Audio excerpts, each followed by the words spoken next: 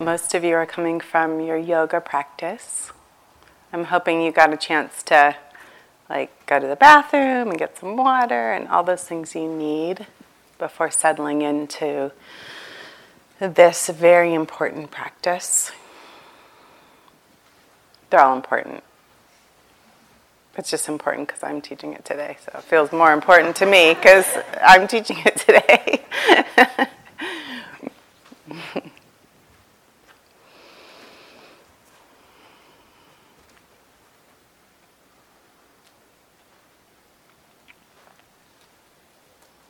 So I have a 19-year-old son, and he goes to college. He's a second semester freshman. He took a semester off, so he's a second semester freshman starting in a few days, actually, because school starts so early these days. But I got a call from him this morning. It was 5:30 his time. So, no, actually it couldn't have been. It was around 5 o'clock his time, 8 o'clock here, right before coming into the hall. And he had a nightmare. So I love that he called me. I love that he called me with his nightmare. And I'm sad that he had a nightmare. But it was a really interesting, it was multi-layered, it was complicated. He shared the whole thing with me. And a lot of it, obviously nightmares are fearful, they're scary. But a lot of it felt to me like he wanted my interpretation, right? Like he wanted me to tell him what it meant. Which I said to him, I can't tell you what it means. You can only tell yourself what it means. But my interpretation of it was that the world is scary out there right now. And what had happened in his nightmare was he dug a hole. He was with there was a lot of people. He was at some kind of music festival or something. He is a DJ, music producer kind of guy, and he's at USC for music. And he was at some kind of festival, but it felt really scary and intimidating and overwhelming. And so what he did is he dug himself a hole in the earth to hide in, to hang out in, and he felt really safe in that hole. It was his place. So all these people, and he said it was really trippy because all these old friends from preschool came to hang out, so Harry and Parker and Eli, they all came to hang out and talk to CJ, which is my son. But the thing he noticed the most was that he felt like he needed to dig himself a hole and hide in it.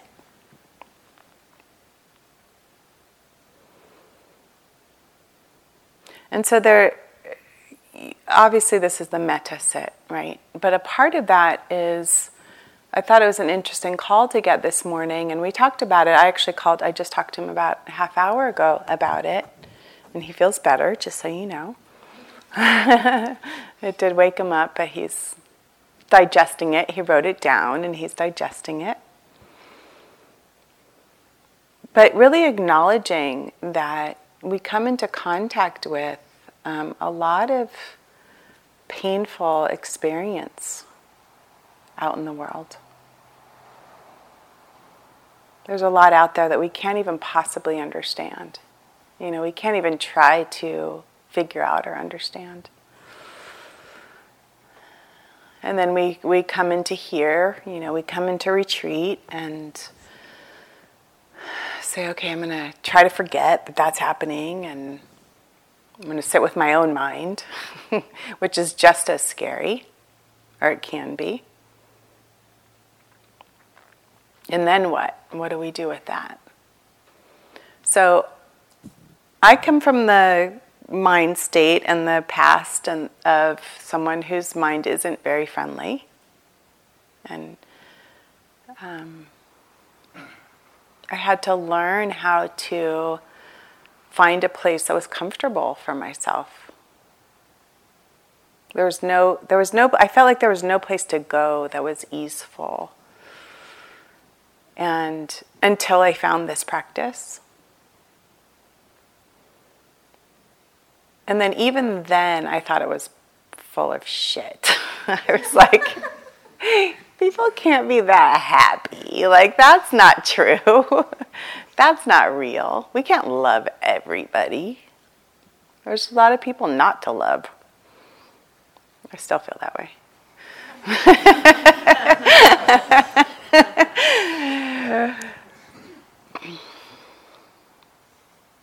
But I still needed to find more ease. I still really needed to work on that place that didn't trust anyone, that was hard, that wanted to kick everyone's ass. That was just like the control factor of, if I'm numb, then I'm in control. That's how I'm in control. You can't hurt me that way. So I practiced that religion for a really long time. There was probably a bottle involved and a few lines involved and, like rolling some things involved in that practice. But it was sort of fruitless. It didn't end well.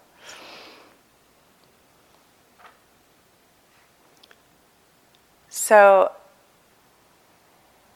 I don't know. I toured a lot of different traditions and a lot of different practices. I went through the Native American practices and the Hindu practices. I grew up Catholic and, so I went through a lot of different traditions. And then I landed here. And part of why I landed here was because it felt just really like, to my pragmatic mind, to my mind that needed proof that I could trust you, to my mind that didn't have a whole lot of faith that something else was going to help me, landed on something that went, oh, if you do this, you get to see for yourself what the outcome is. Right? Like there was this way that it said, you don't have to believe in this practice. You don't have to have faith, nothing. Try it. Just try it, check it out, see what happens. And every time I checked it out and saw what happened, like the results were actually pretty okay. So I learned to trust myself. I learned to have this thing that didn't have to depend on external belief systems or circumstances. And that was really important to me. Part of that was my conditioning and my parenting, the way that I was parented and all those things. But also just like,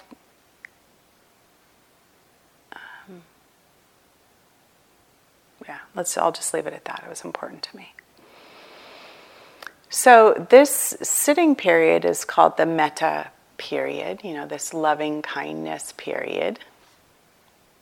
And like I sort of spoke to you yesterday, like I thought this love shit was like, it wasn't going to work for me. It was corny, it was flowery, it was not quite how I felt about the world. So when I heard this story that I want to tell you, it actually helped me see this practice in a slightly different way. So the story I want to tell you, and I'm going to welcome you to be as comfortable as you want right now. Like you can just be easeful. Right? My Hindu tradition taught me not to point my feet at the altar, and I'm like, point your feet at the altar. Like do whatever you need right now, just to feel at ease. It's okay. Feel comfortable. Story time.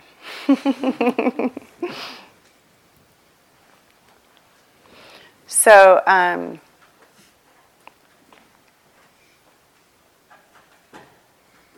see if you can, like I love arousing the senses around this because it's been a helpful thing to me. So imagining 2,600 years ago, right? There weren't roads, there weren't really buildings.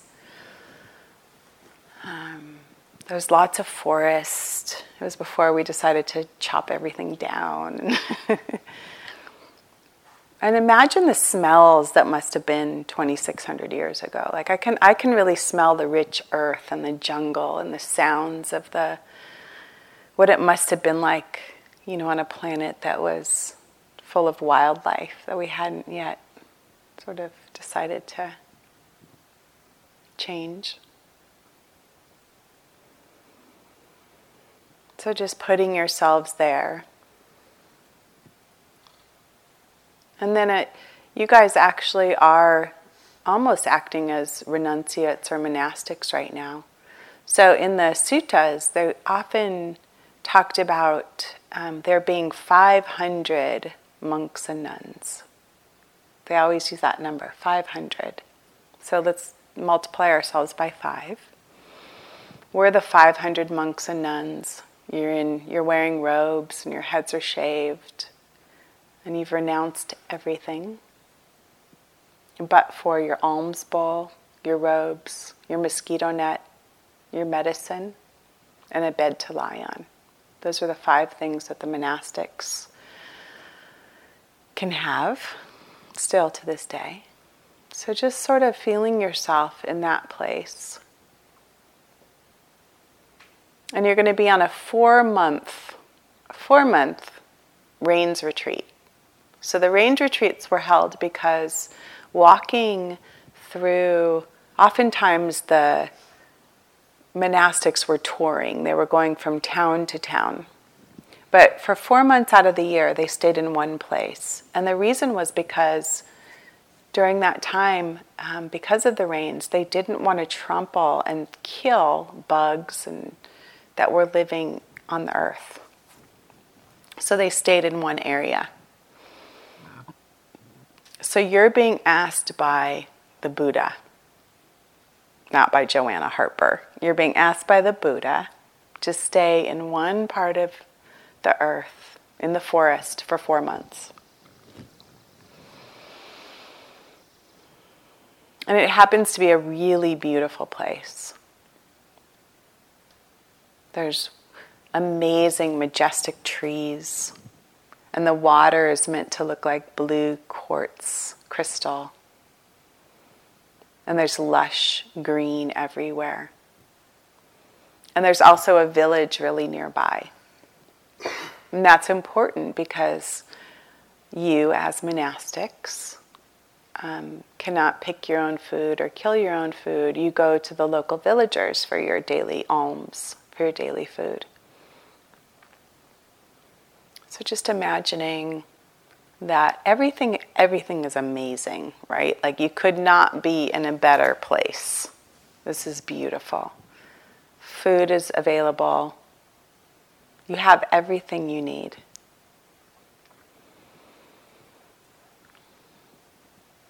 And there happen to be some tree deities in these big, beautiful trees.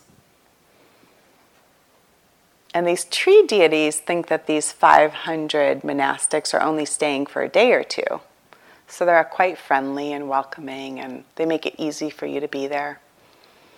But when they realize that these 500 humans, probably pretty smelly back in those days, you never had a shower, you never had a bath. You're wearing robes that you wear every day. You're probably pretty loud. Decide you're going to stay.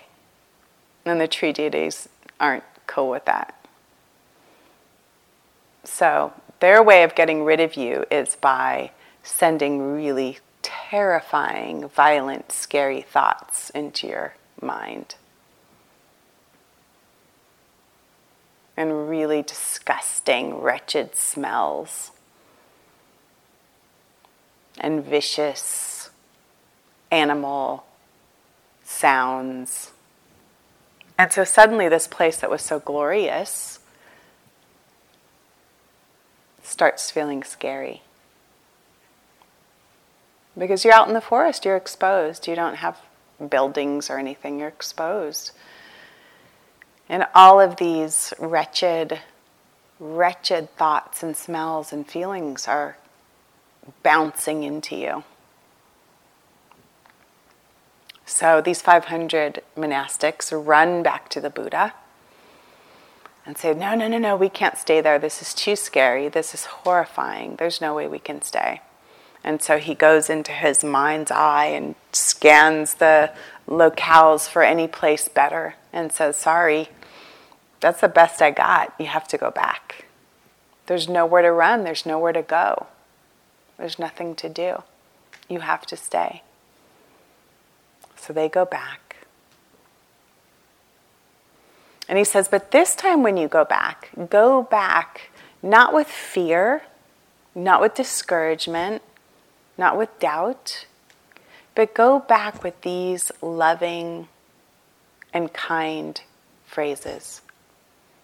Go back to the deities telling them that no matter what you do to us, we're going to love you anyway. No matter what you place in our minds, we're just going to shower you with kindness and care and acceptance. And so they actually walk back chanting.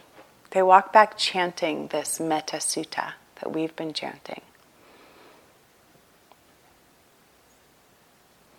And the tree deities melt and they're like, oh, that's so nice.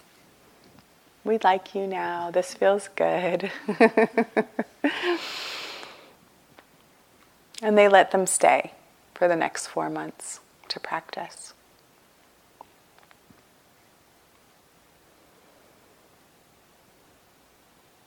I remember when I first heard that, I thought of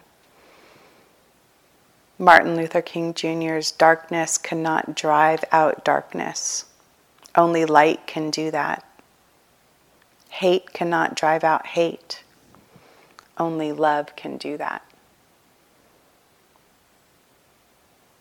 It reminded me of that. It felt like that.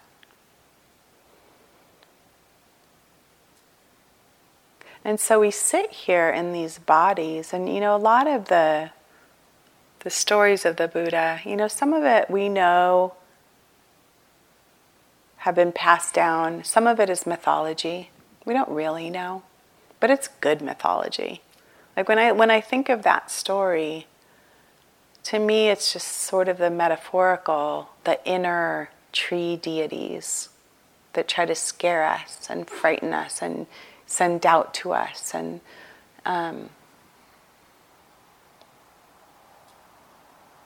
sort of position us not to be able to love, but to fear.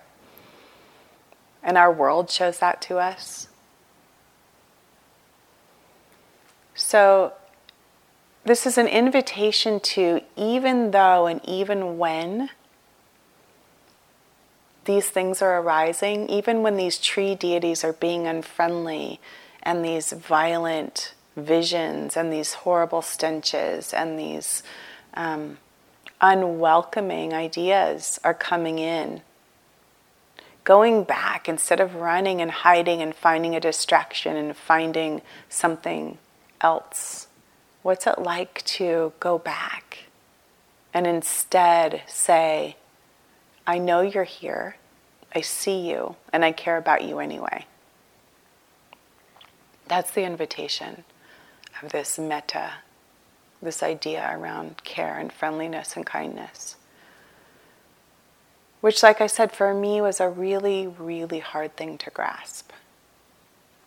Because if we don't have the modeling of this unconditional love and care and kindness, it's sort of hard to understand that that's possible. So we have to learn it.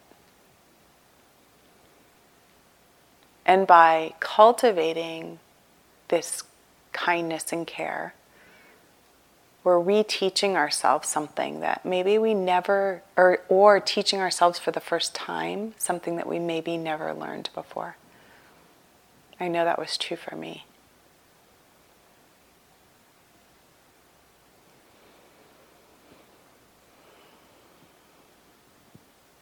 So, allowing ourselves to spend this time learning something new, maybe for the first time, or if you were lucky enough to have parents or examples that showed it to you always, yay for you. St. Francis de Sales said, "You learn to speak by speaking, run by running. The only way of attaining love is by loving." Right? So we might need to learn that.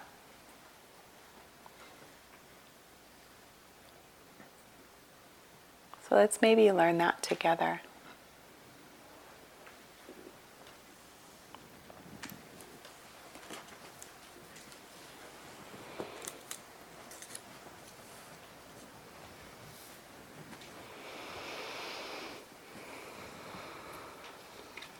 So you can still remain as comfortable as you'd like. Just finding a posture that works for you, that's easeful and kind to your body.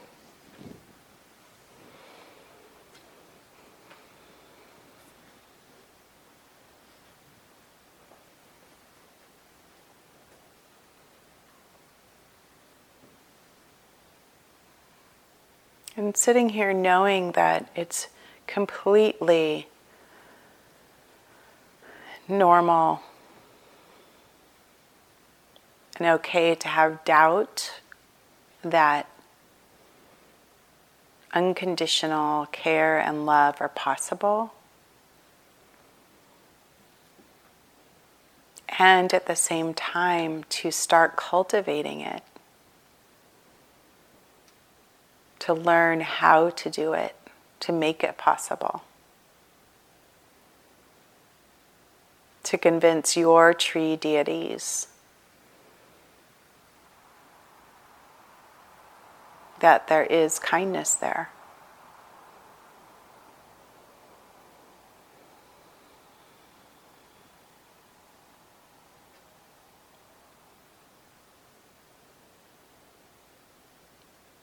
So imagining right now, if you can, and if you can't, that's okay too. Not giving ourselves another reason to judge ourselves if we can't. But if you can, find some place in you that feels caring about yourself, that feels friendly towards yourself.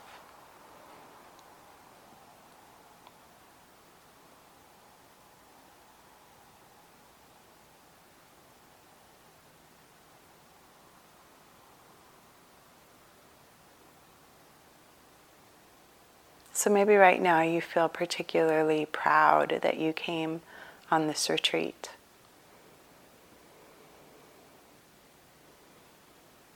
Or maybe there's a part of you that really likes how you think.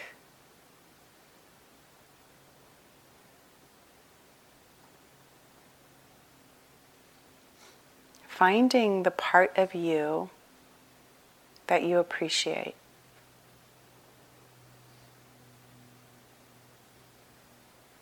Even though we might have 1,000 that we don't. But seeing if you can lean in the direction of, oh yeah, I really like this about myself. This is good.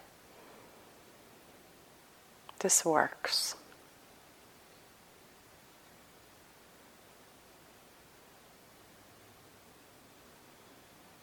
And giving that appreciation as much space as you can.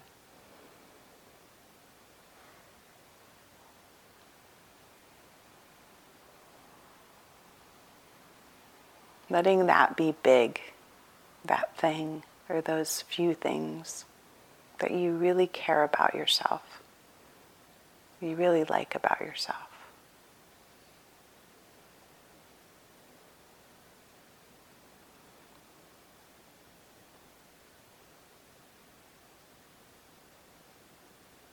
And knowing that maybe the tree deities are going to come and tell you you're wrong, and it's not good enough.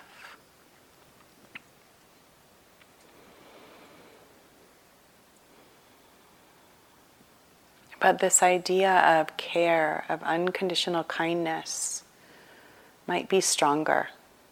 It might be more fierce. It could possibly win these ideas of doubt.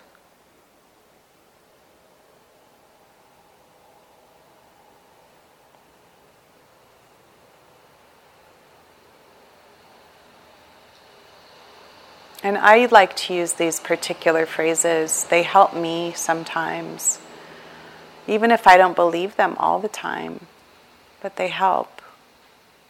Just saying, may I be happy. May I be happy.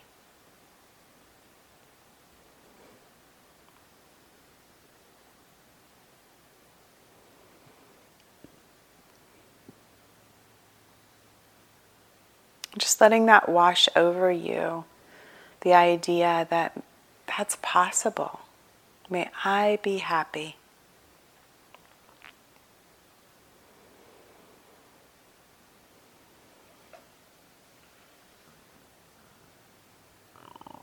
What would that look like?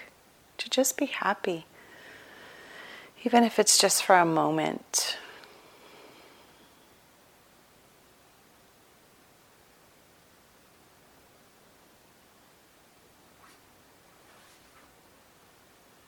May I find peace and ease.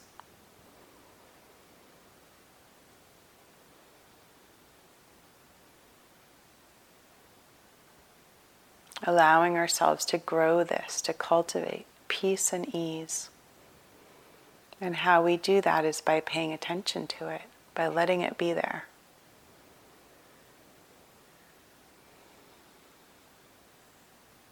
May I find peace and ease.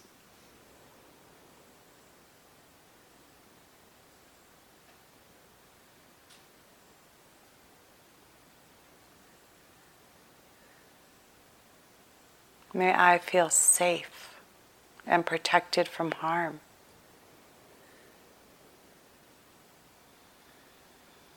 This can feel like a big one, because there's no guarantees in that. But allowing our hearts and minds just to have that experience right now. May I feel safe and protected from harm.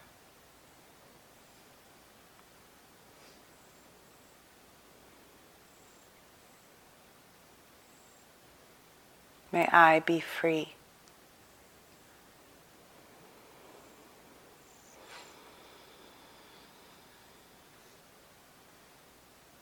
May I be free.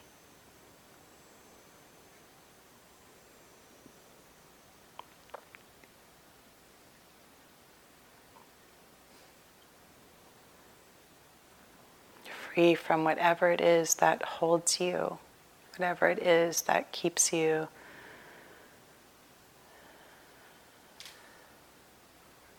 from a moment of serenity.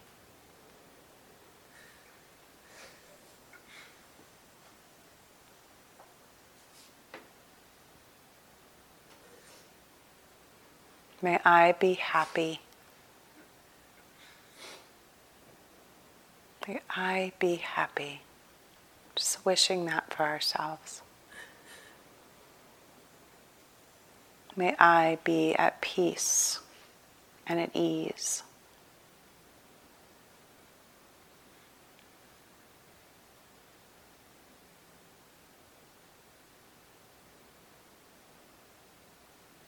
May I be at peace and at ease. What does that feel like to receive that? Maybe there's rejection. Maybe there's possibility. Maybe there's total immersion. Whatever it is okay. Nothing is wrong with your experience right now.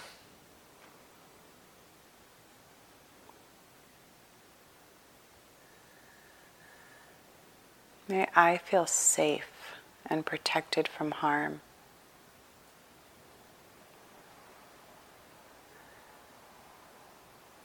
In a world that isn't often friendly.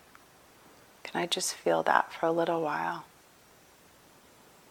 May I feel safe and protected from harm.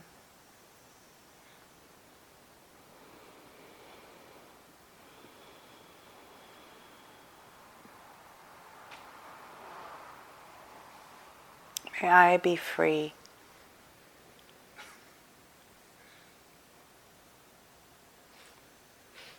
May I be free.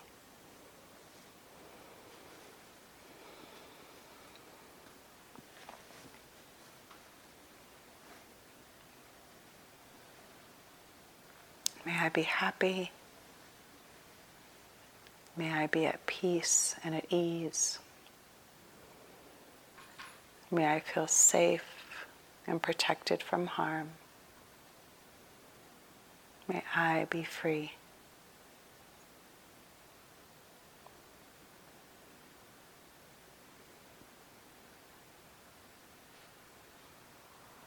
So in whatever way that you choose, if those phrases feel right to you, just allow them to wash over you for a little while. And if they don't, maybe coming up with your own.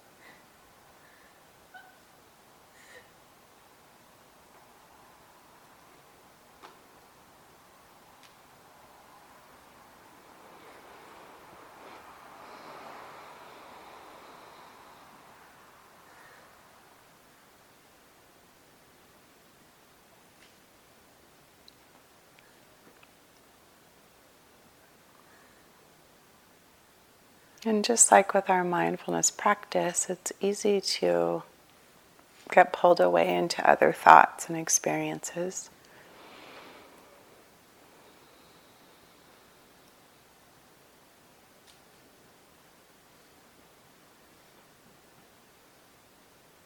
So seeing if you can just return back to a phrase if it works for you.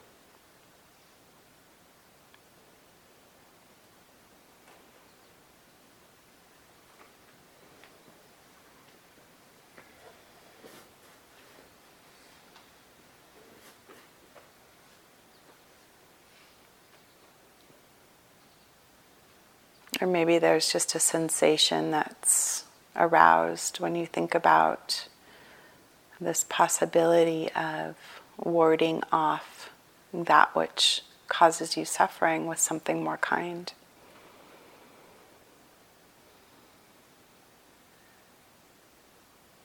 Like the monastics in the forest who were scared.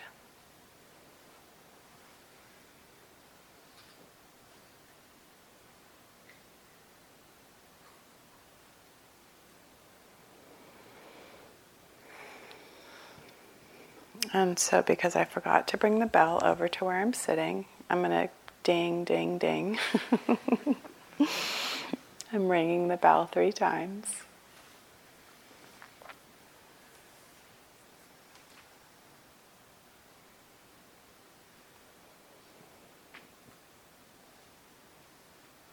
And again, I just want to speak from my experience for a few minutes. It took me about 3 years to start being able to practice metta for myself. It just wasn't easily accessible for me. I had to do a lot of forgiveness practice first and had to really let go of some harm I'd caused myself and others before I felt like I was deserving of being happy or being free or being at peace and ease. So just know that it's okay if you're not feeling it. It's totally okay. And it's a time-worthy practice. I only did it because I was assigned it by my teacher, or else I never would have done it. He made me do it. But there was also something I read that's in the Visuddhimagga. So the Visuddhimagga is that Buddhaghosa or Buddhadasa? I always get confused. Buddhaghosa. Buddhaghosa was written 500 years after the Buddha's death. And it talks about the 11 benefits of metta. And I was like, okay, I kind of like these. Maybe I'll try it. So, so the 11 benefits of metta. You fall asleep easier. I totally have insomnia, so I like that one. You fall asleep easier. You have sweet dreams if you do metta. You wake easily. That's a good one. Animals love you. People love you. You have a clear complexion. This was written 2,000 years ago, just mind you. You have good concentration, which makes sense, right? Because if you're carrying around a lot of heaviness in your heart and in your mind, it's hard to concentrate because that's all we think about is the heaviness. You're protected from harm by devas. So that's the tree deities. So you're protected from harm by them if you do metta. Fire, poison, nor weapons can touch you. That's valuable. That's a valuable skill. This is an important one. You die peacefully. And then when you do die, you're going to head for the Brahman worlds after death. So I don't know, those 11 things made me kind of think like, okay, maybe if I don't believe it, at least I'll try it. Because those sort of seem like worthy things to attempt. So just go kindly with yourself. I don't know your lives. I don't know your world. Maybe you guys, like I said, had amazing parents and lots of people who loved you and were surrounded by cool teachers and a culture that supported you, and that's awesome. I hope that's true for you. And if not, there's nobody more worthy than ourselves. Nobody. Those aren't my words. Those are the words of that guy. There's nobody more worthy than yourself to love.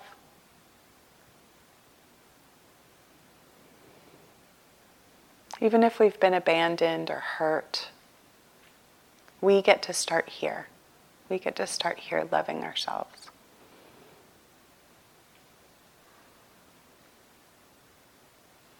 So carry that with you. Carry that possibility of love, care, friendliness, kindness towards yourself.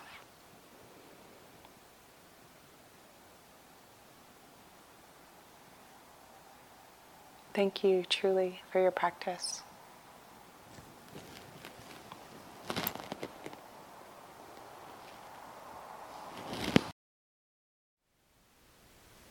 Thank you for listening. To learn how you can support the teachers and Dharma Seed, please visit dharmaseed.org/donate.